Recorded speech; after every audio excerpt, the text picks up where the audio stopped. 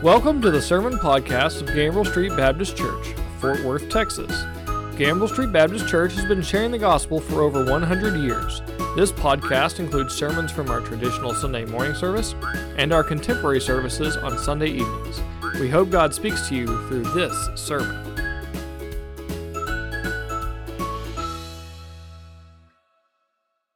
I want to talk a little bit this morning about ordinances. We as Baptists say that there are two. Separate Baptists back in the 18th century said that there were 8 of them. No, 9 of them. 9 rites, 9 ordinances. Most traditions will say that there are 2, that is baptism and the Lord's Supper. But you know, if you take that word ordinance literally, it means a command or an order.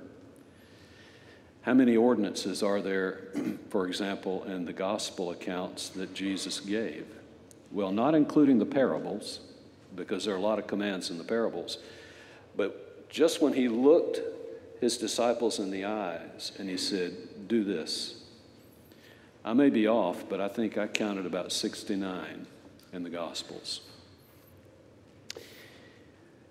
We've highlighted 2 of them because it's very clear their significance in the Christian walk. Baptism, and we're going to celebrate that ordinance the last Sunday of this month. We're having 3, at least 3, but I know of 3 that we're going to have that are going to go under the water and back up to signify that they're Christ's followers. What's the other ordinance that we will celebrate on that same day? Because it's the last Sunday of the month. The Lord's Supper. We come Eucharistically, thanksgiving to the table, and we share together. You know, it reminds me of when I was baptized, and yes, I remember it. It was 65 years ago. I was negative 20. No, I was 7 years old. And Eldon Miley baptized me, and I've shared this with you before, at Ozark Baptist Church in Ozark, not Missouri, but Alabama. And he gave me a baptismal verse. I don't know how many of y'all had a baptismal verse given to you by your pastor or whoever baptized you, but he gave me a baptismal verse. And it was 1 Corinthians 16:2. Paul is exhorting the Corinthians to give because they've made a pledge to do so. And he's reminding them, he says, on the first day of the week, let every person then set aside in the storehouse, to put in the storehouse, as God has then prospered that person individually to set aside in the storehouse, so that there won't be any gatherings when I come. In other words, no last minute having to scramble and to give what you've pledged to give. That verse has stuck with me all of my life, all of my Christian walk. He wanted me to value the importance of an ordinance of the church. It really is. Jesus said, freely you have received, freely what? Give. Now, of course, he was talking about not just giving in the offering plate, but that's an ordinance. And in so doing, what he did is he connected the ordinance of baptism with the liturgy of the church and another ordinance of the church and applied it in a very practical way. And it's made a big difference in my life.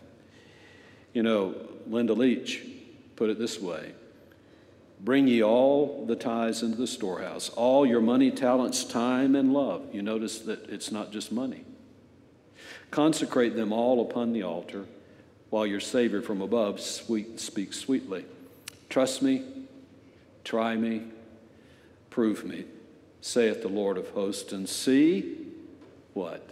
If a blessing, unmeasured blessing, I will not pour out on thee. And that's true. If we give, God blesses that giving. But it's not only for us. He not only blesses us, but just as with Abraham, when Abram was called to go to a place he knew not, and he followed, God told him, I will bless you in order that you, might be a blessing to others. You know, as we look in this 9th week of our examination of worship, we've discovered again that God intimately invites us and beckons us to come walk with him. That's really what worship, I think, is. And we're not to be casual about it. We don't just casually enter into his presence. We enter into the presence of the Almighty I Am, the Creator God, as we've said so many times before.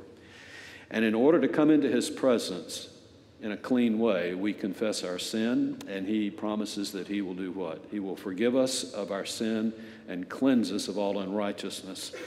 And then he commissions us to go forth in daily worship and walk with him out there by serving him, by telling others. And we need to remember that holy means holy. We are commissioned as a holy people. We're a royal priesthood, a holy nation, and we're to live holy lives. And it doesn't mean that we're to be dour about it.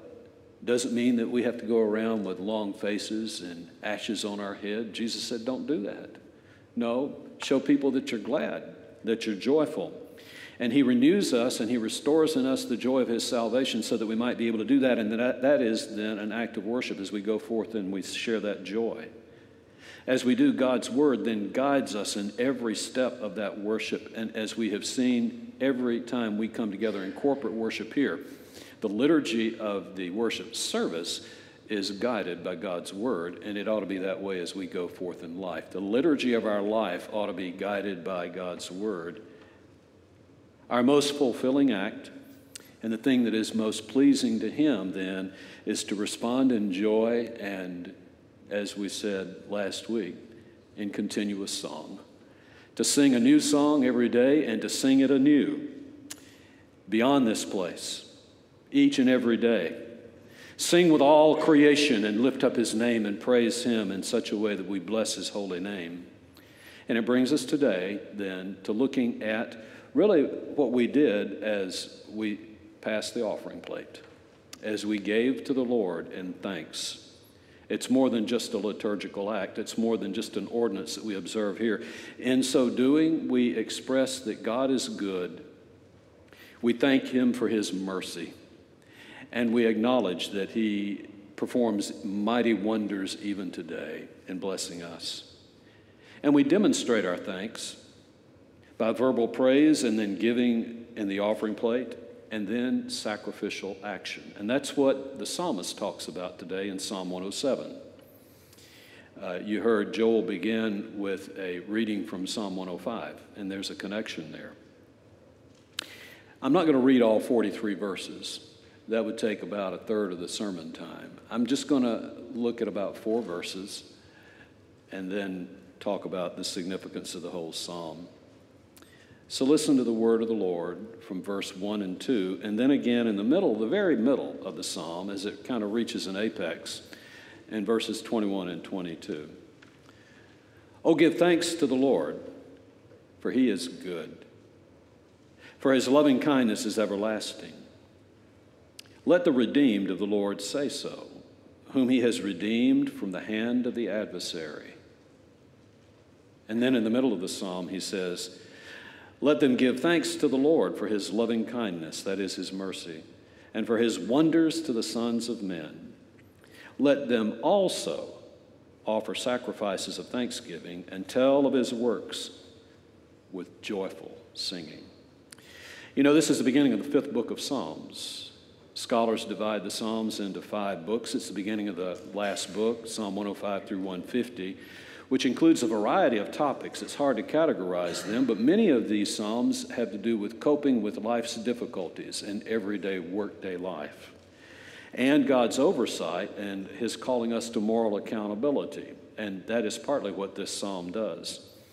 Some would say that this Psalm 107 is stitched together with the previous book because they see Psalm 105, Joel, 106, and 107 as a kind of unit. That in Psalm 105, God expresses his desire in choosing and caring for Israel. Then they're disobedient in Psalm 106. Then God, even though he waits patiently, knows that he must hold them to accountability, and he punishes them. And then Psalm 107 is a psalm of reclamation, reclaiming, and restoring Israel. The author, we don't know who it was.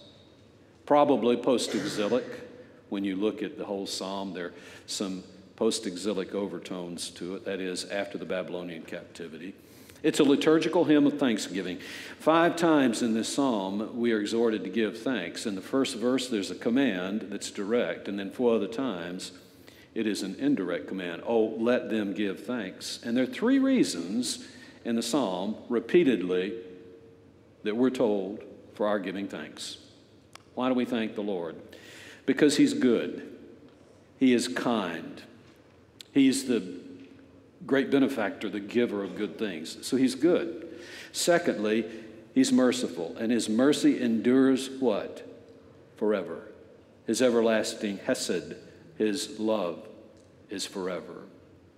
And He loves us by forgiving us as well. And then thirdly, because He performs wonders and miracles. He demonstrated that in the life of Israel, and He continues to do it today. If we will only strip our secular eyes that are scaled over and we watch the Lord at work, we see that He still does marvelous things amongst His people. So we do it because He's good and kind. We do it because He's merciful and He loves and He forgives, and we then give thanks because of the wonders that He performs. And in this psalm, it's kind of a mixture of backgrounds. Some of it sounds like it deals with the Exodus, and I think it does. Israel in distress as they wander in the desert.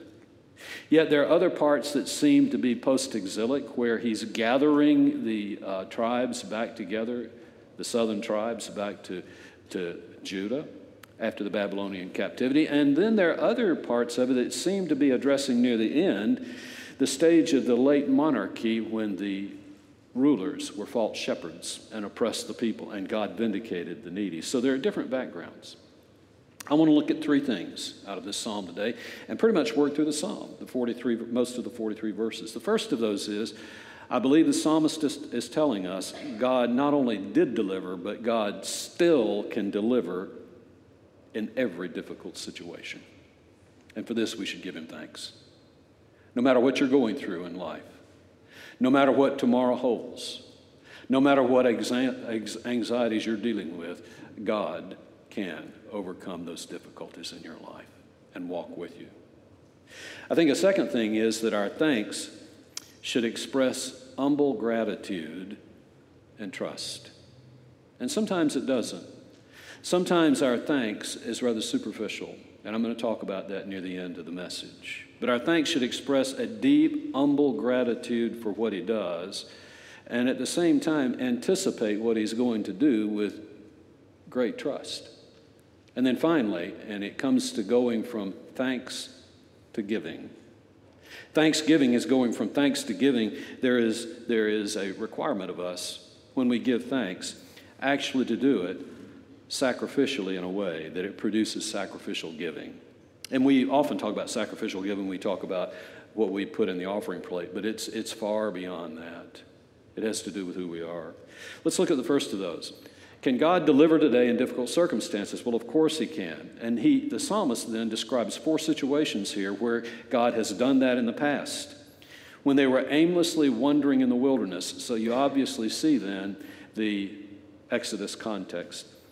And in the brutal captivity from which they are gathered. I think that's probably when they were in the Babylonian captivity. Second situation. A third situation is when a person's soul is sick and full of guilt and despair, God can deliver.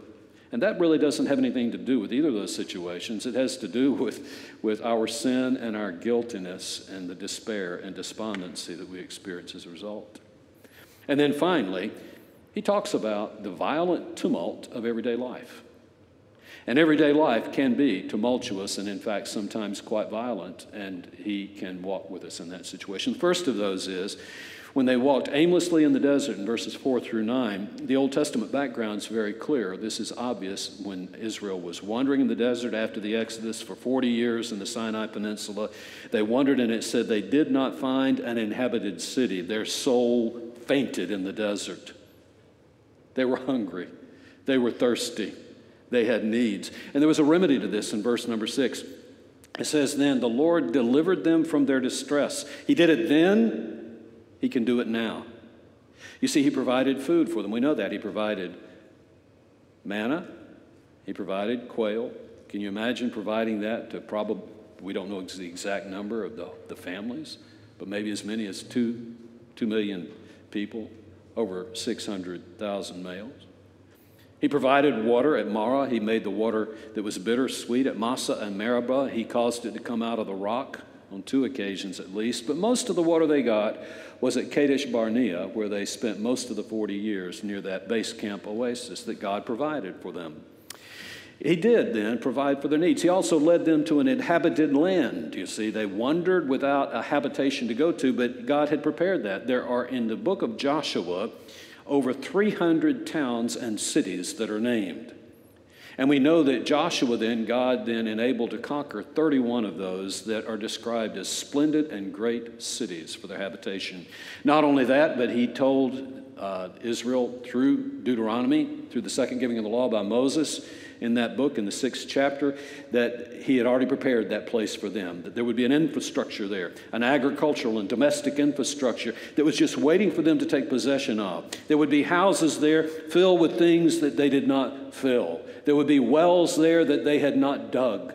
There would be vineyards and olive groves that they had not planted. And he said, when you go in, parenthetically implied, don't feel guilty about this, he explicitly said, when you go in, take possession and enjoy it. Just don't do this. Just don't forget, I'm the one that gave it to you. You see, in this first situation, there's a New Testament parallel. Jesus did the same kind of provision.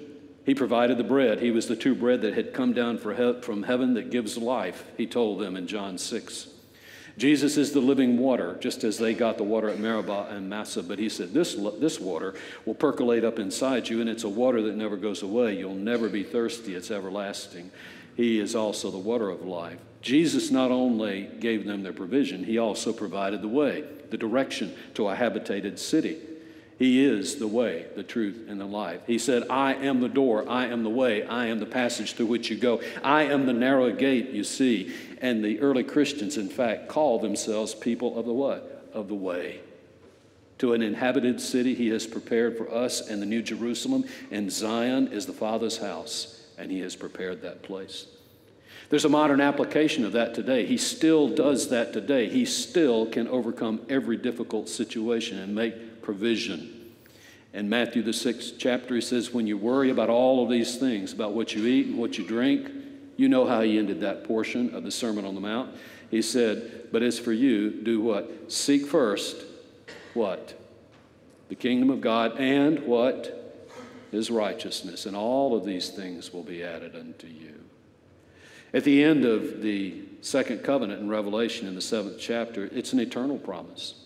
It says, never again will they go hungry. Never again will they thirst.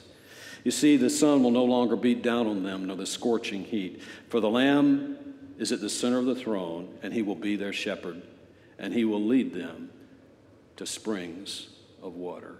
The eternal river of life there at the throne of God.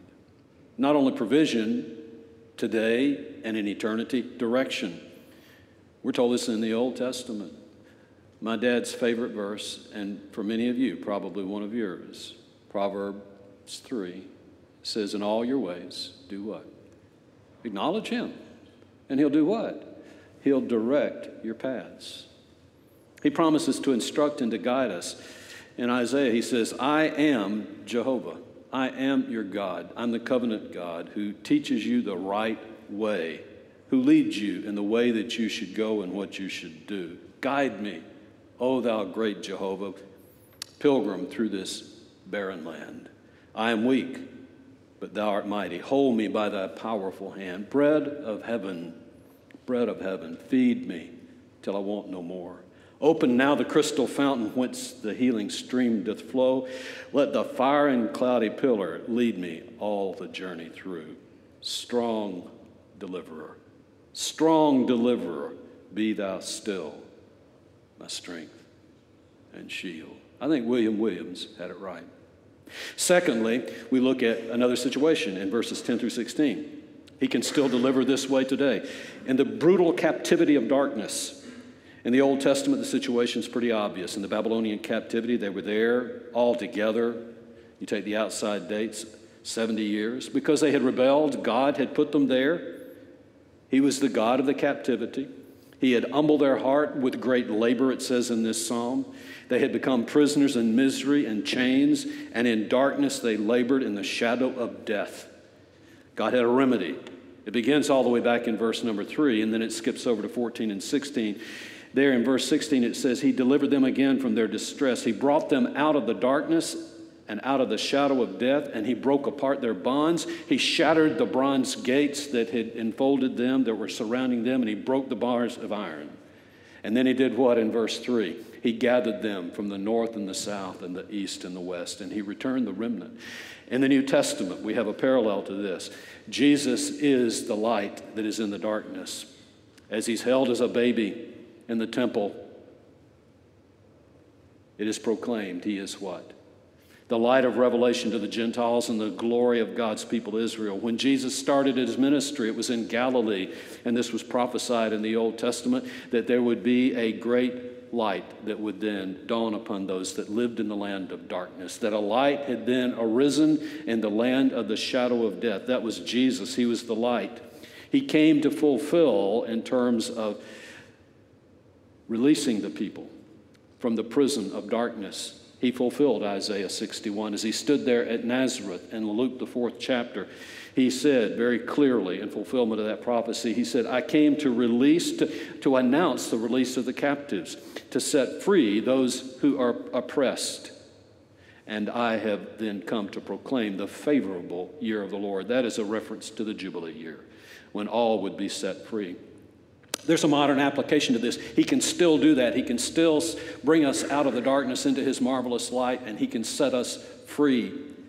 Jesus is the light of the world, and He continues to be so. He says this to us today, whoever follows me will not walk in darkness, but he will have the light of life. We heard this morning as we sang, Here I am to worship. Didn't the kids do a great job? Amen. Light of the world, you step down into darkness. Open my eyes, let me see beauty that made this heart adore you. Hope of a life spent with you. Here I am to worship. Because Jesus is the light of the world that calls us out of darkness into God's marvelous light, Peter tells us. True disciples, then, are those who abide in Christ's word, he tells us. And that's a promise that we're given today. When we abide in His word, it tells us that we will know the truth, and the truth will do what? The truth will set us free. And if the Son makes you free, we said this last week, if the Son makes you free, then you are free indeed, and you're free at last. Long my imprisoned spirit lay, fast bound in sin and nature's night. Thine eye diffused a quickening ray. I woke, the dungeon flamed with light. My chains fell off. My heart was free. I rose, went forth, and followed thee.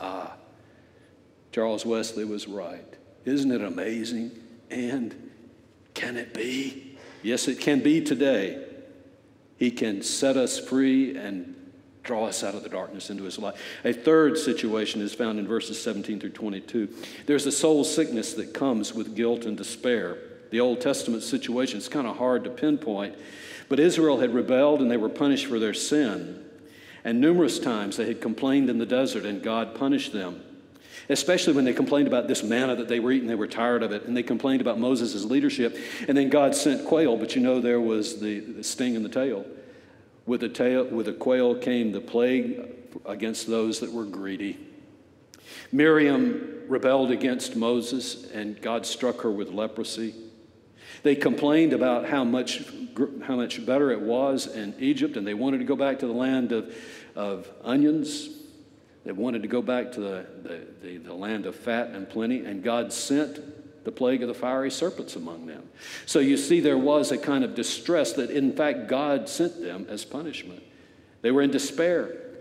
The psalmist in 102, near the end of the 4th book, expresses this kind of abandonment. He feels that God is no longer with him. He's surrounded by his enemies, and he fasts almost to the point of starvation and to death. And this psalmist makes reference to that.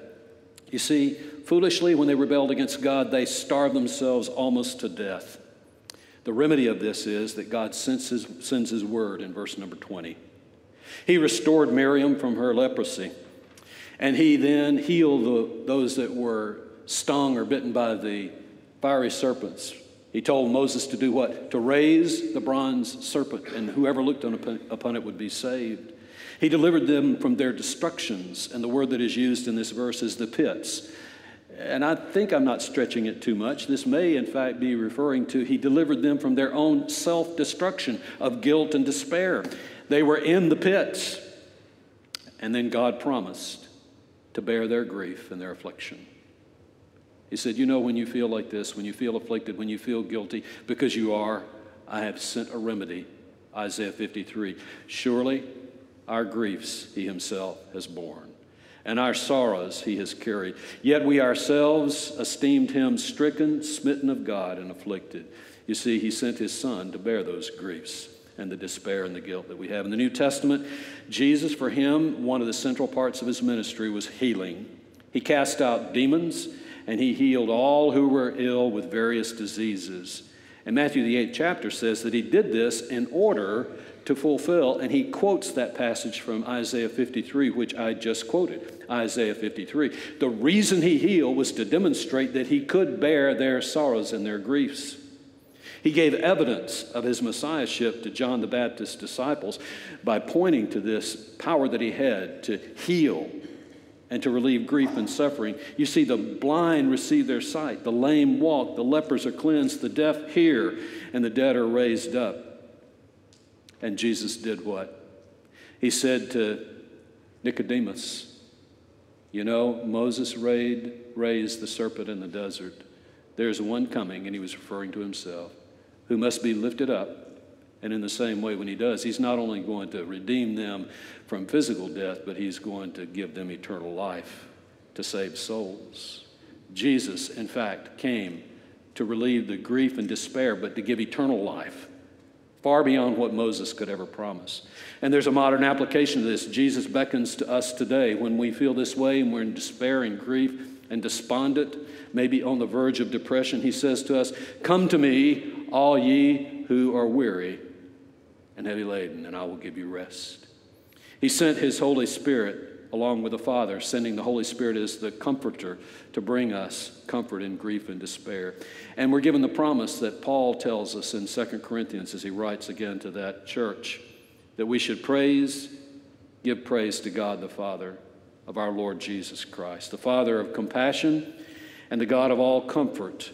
We should praise him because he comforts us in all our troubles.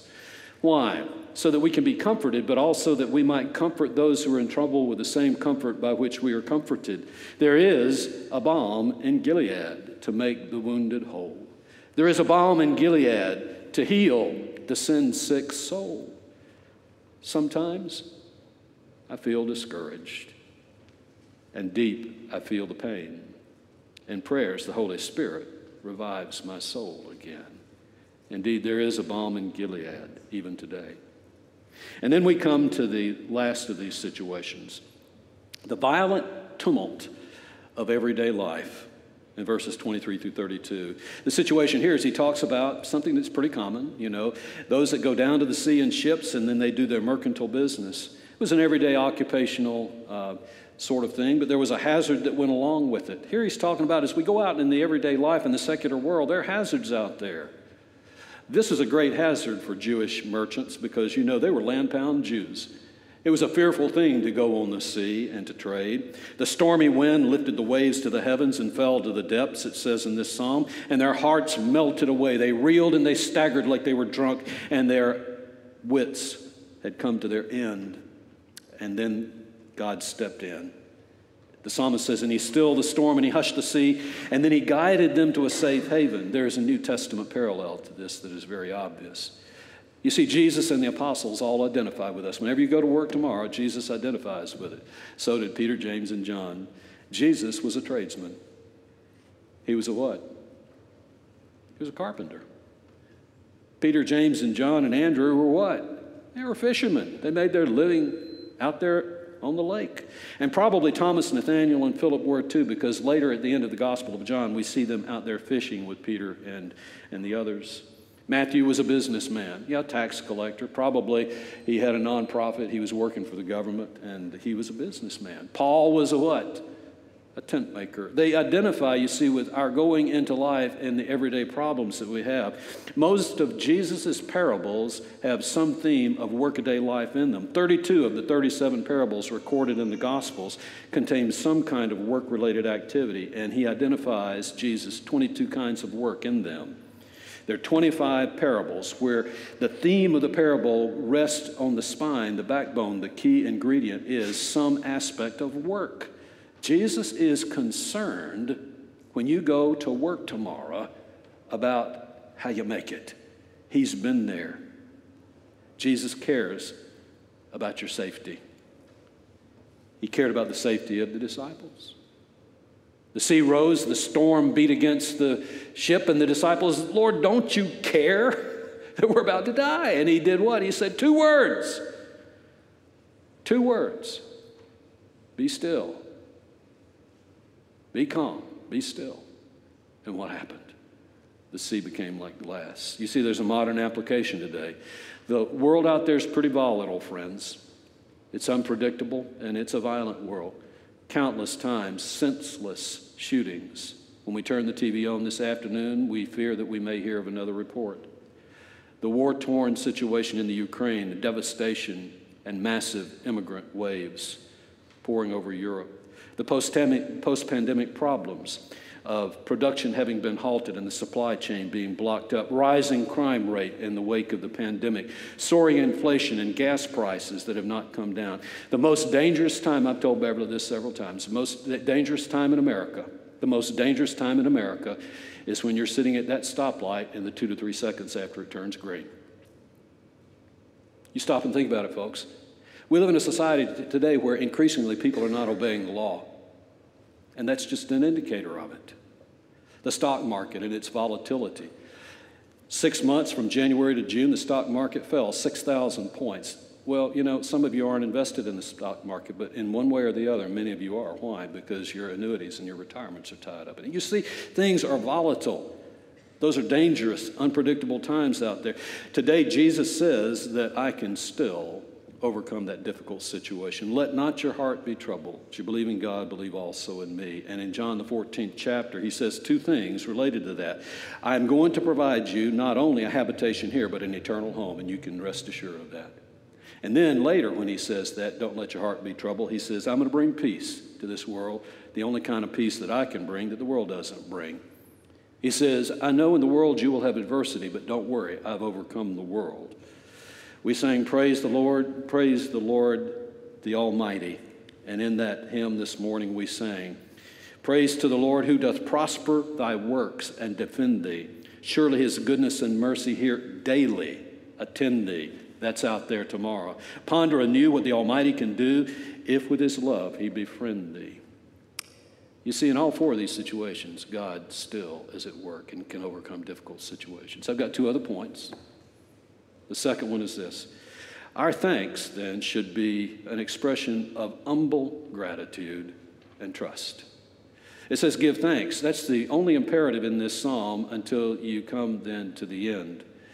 And the other ones are suggestions, they're indirect commands. It means to extend the hands. And if you stop and think about that, we think about extending the hands, receiving, thanksgiving, receiving. But it's more than that. You see, thanksgiving begins with extending the hand in need. Thanksgiving then continues as we stand there anticipating the Lord providing the need, and then thanksgiving then is expressed in praise as we receive the need in our open hands. It involves an acknowledgement of the need to begin with, and then the willingness to ask God to provide for the need, and then our trust in God that he will do so. And the acknowledgement of the need, this thanksgiving means when we come to the Lord, we should not come self-sufficiently. And sometimes we don't. When you listen to the prayer of confession this morning, did you notice that Heather said, sometimes we don't present our petitions to you? That's an act of doubt when we don't present our petitions to God. Sometimes it's an act of self-sufficiency. We think that we don't need the Lord. We can do it on our own. Sometimes it's an arrogant kind of selfishness. We don't say it because we know that God's going to provide it because we deserve it. Sometimes we test God, in fact, by not asking, assuming that He's going to meet a need that we haven't expressed. No, in fact, what we must do is we must acknowledge that we are needy beggars. Thanksgiving begins there. With great humility and abject poverty and total dependence on God, we must remind ourselves that we would have nothing and be nothing without Him. Secondly, it involves a willingness to ask God. In this psalm, several times, 4 times, it says when they were stricken, they cried out. It means that they literally wailed to God in fear and anguish and danger. We live in a self-satisfied society today where we often don't cry out in grief to God to meet our need. Jesus invites us. He says, ask and you'll receive. Seek and you will find. Knock and it will be open to you. James chides us. He says, you don't have, why don't you have? You don't have because you haven't asked. There needs to be a willingness. Thanksgiving begins with a willingness to ask God. There are a couple of problems in today's society, though. We don't have a very thankful and grateful society in which we live because people are too proud. And unfortunately, many Christians are like that. They don't want to be beholden to anyone. I can do it by myself. I can pull myself up by my bootstraps. I'm proud of myself. Look at what I've done. And the other is presumption. It's the opposite. We assume that God's going to give it to us because we're entitled, because we deserve it. Folks, we don't deserve a single thing. But the society out there does not subscribe to that. We need to be willing to ask God. We also need to ask and trust. You see, not asking sometimes is a sign of doubt. Jesus, as He looks at the fig tree, He says, trust God. Do not doubt in your heart, but believe that what you have asked, that it will happen. Trust God. All things for which you pray and ask, if you believe in your heart and you do not doubt, then believe that you have received them and they will be granted to you. You see, Thanksgiving begins with a deep and abiding trust in God. Genuine thanks, this ordinance of thanks, begins and ends with an attitude of deep gratitude toward God. We live in a society today where people are not grateful. There's little sense out there of a need and dependence on God. God's people need to begin with a thankful attitude, and that is a deep act of worship, relying on God completely. You see, what it does is it expresses our appreciation for 2 things. When we stand open-handed before God and we ask, we stand open-handed before God and waiting to receive. We stand open-handed before God. You see, that is what it means to be thankful. And then when we receive and we praise Him, it expresses appreciation for these 2 things, that we know that God still cares. He still loves us. He is still a merciful God. And we believe that He still can perform mighty wonders that are inexplicable. Do you believe that? And then finally, our thanks should produce sacrificial giving. That's interesting. In verse number 22, this is the first time that He introduces another kind of indirect command. He says, give thanks, let them give thanks, let them give thanks. And He comes into the very zenith of this psalm, the pinnacle point, the midway point, and then He adds this. Let them also offer sacrifices of thanksgiving and tell of His works with joyful singing. Well, what in the world is a sacrifice of thanksgiving? In fact, it's not really literally what we would consider to be a blood sacrifice. No, it's not a blood sacrifice of atonement. It's not a sacrifice that results in the eradication of guilt. It's not that at all. In fact, the technical term, a sacrifice of thanksgiving, means that it's an offering. It's an offering that comes from the people of God. When we're thankful before God, we collect an offering that expresses that. We return unto Him just a portion of that which He has given. It is a free will offering. That is what He is talking about here. You see, the sacrifice of thanksgiving in the Old Testament, in Leviticus 7, was celebrated at the great festal feasts. It was typically done after God had blessed somebody, after they had received healing or some kind of blessing. And it's mentioned in verse number 20 here. He says, and He healed them. It's associated with gratitude and praise, with joyful singing, as it says here. It's voluntary. It's not obligatory. What happened with that offering was, unlike the burnt offering that was completely consumed, and unlike some other offerings where the priest kept the meat and helped to feed his family, with this kind of offering, then he returned it to the offerer. He returned it to the family. And they were allowed to eat it and consume it and enjoy it. There was one condition. It had to be consumed before the day was over. And usually there was so much that had to be consumed that that man, that offerer, that family could not consume it by himself or themselves. And so it invited them to do what? It invited them to ask their neighbors to come in and their friends to come in and others to come in. We need to eat this before the day is over. In other words, you see, it was an offering that resulted in the blessing of others as well.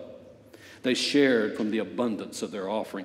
When we come before God and we make our offering, we know that it's more than just putting something in the plate. This ordinance of giving thanks, going from thanks to giving, is more than a perfunctory exercise of putting money in the offering plate. It's important. It helps to accomplish the ministries of this church. It helps to accomplish kingdom purposes, but it goes far beyond money. You see, here's where thanks becomes giving. And what kind of giving is it? It says sacrificial giving, a sacrificial thanks.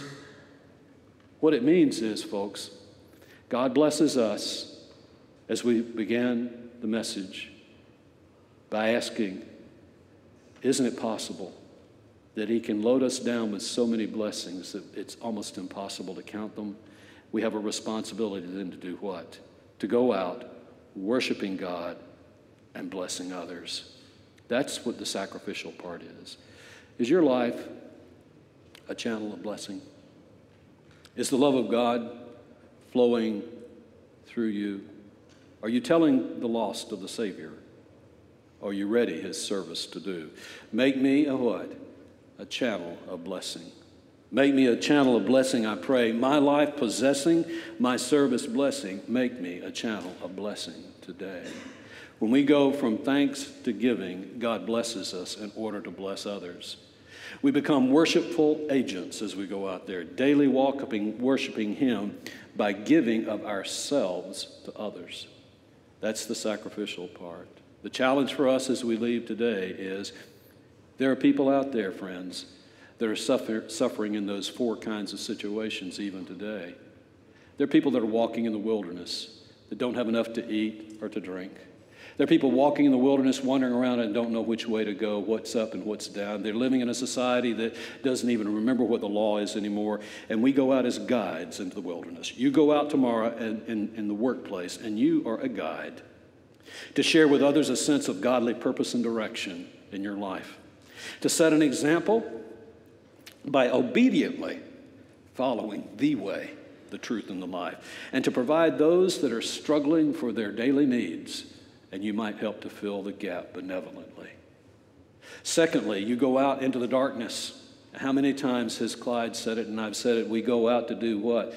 To punch or drive holes in the darkness. Another way to put it is you're lamplighters to dispel the darkness. You're chain breakers.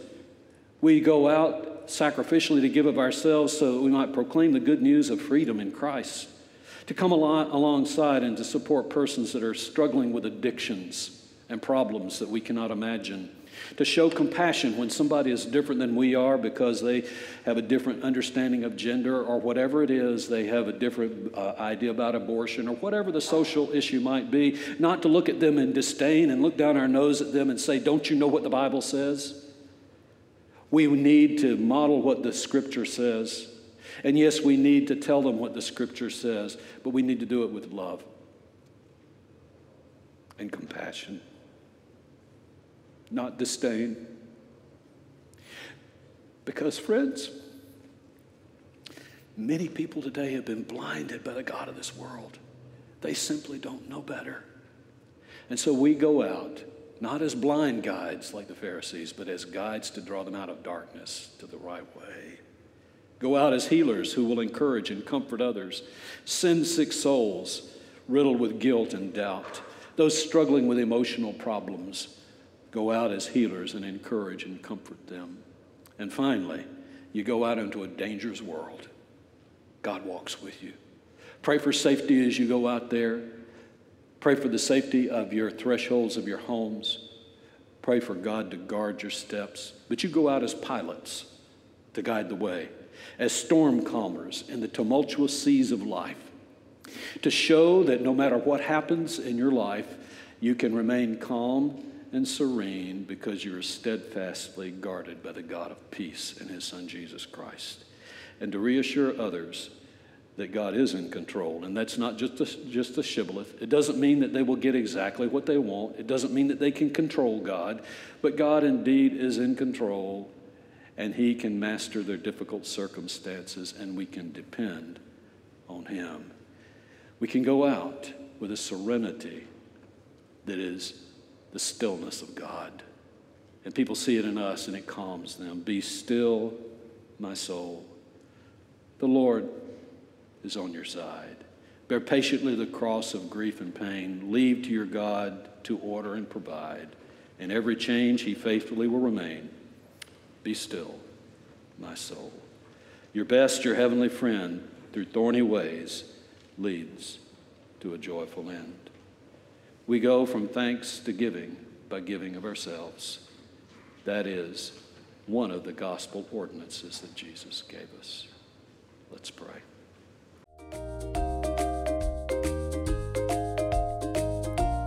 Thank you for listening to this episode of the Gambriel Street Baptist Church Sermon Podcast. If you have questions, we would love to speak with you. Please call 817-926-1785 to speak with a minister. If you live in or will be traveling to the Fort Worth area, we would love to have you visit. Gambriel Street Baptist Church has 6 church goals: to reach the lost for Christ, to learn more about Christ, to touch the city through Christ, to train leaders to serve Christ, to embrace the world with Christ, and to build strong families in Christ. Please join us for our next episode.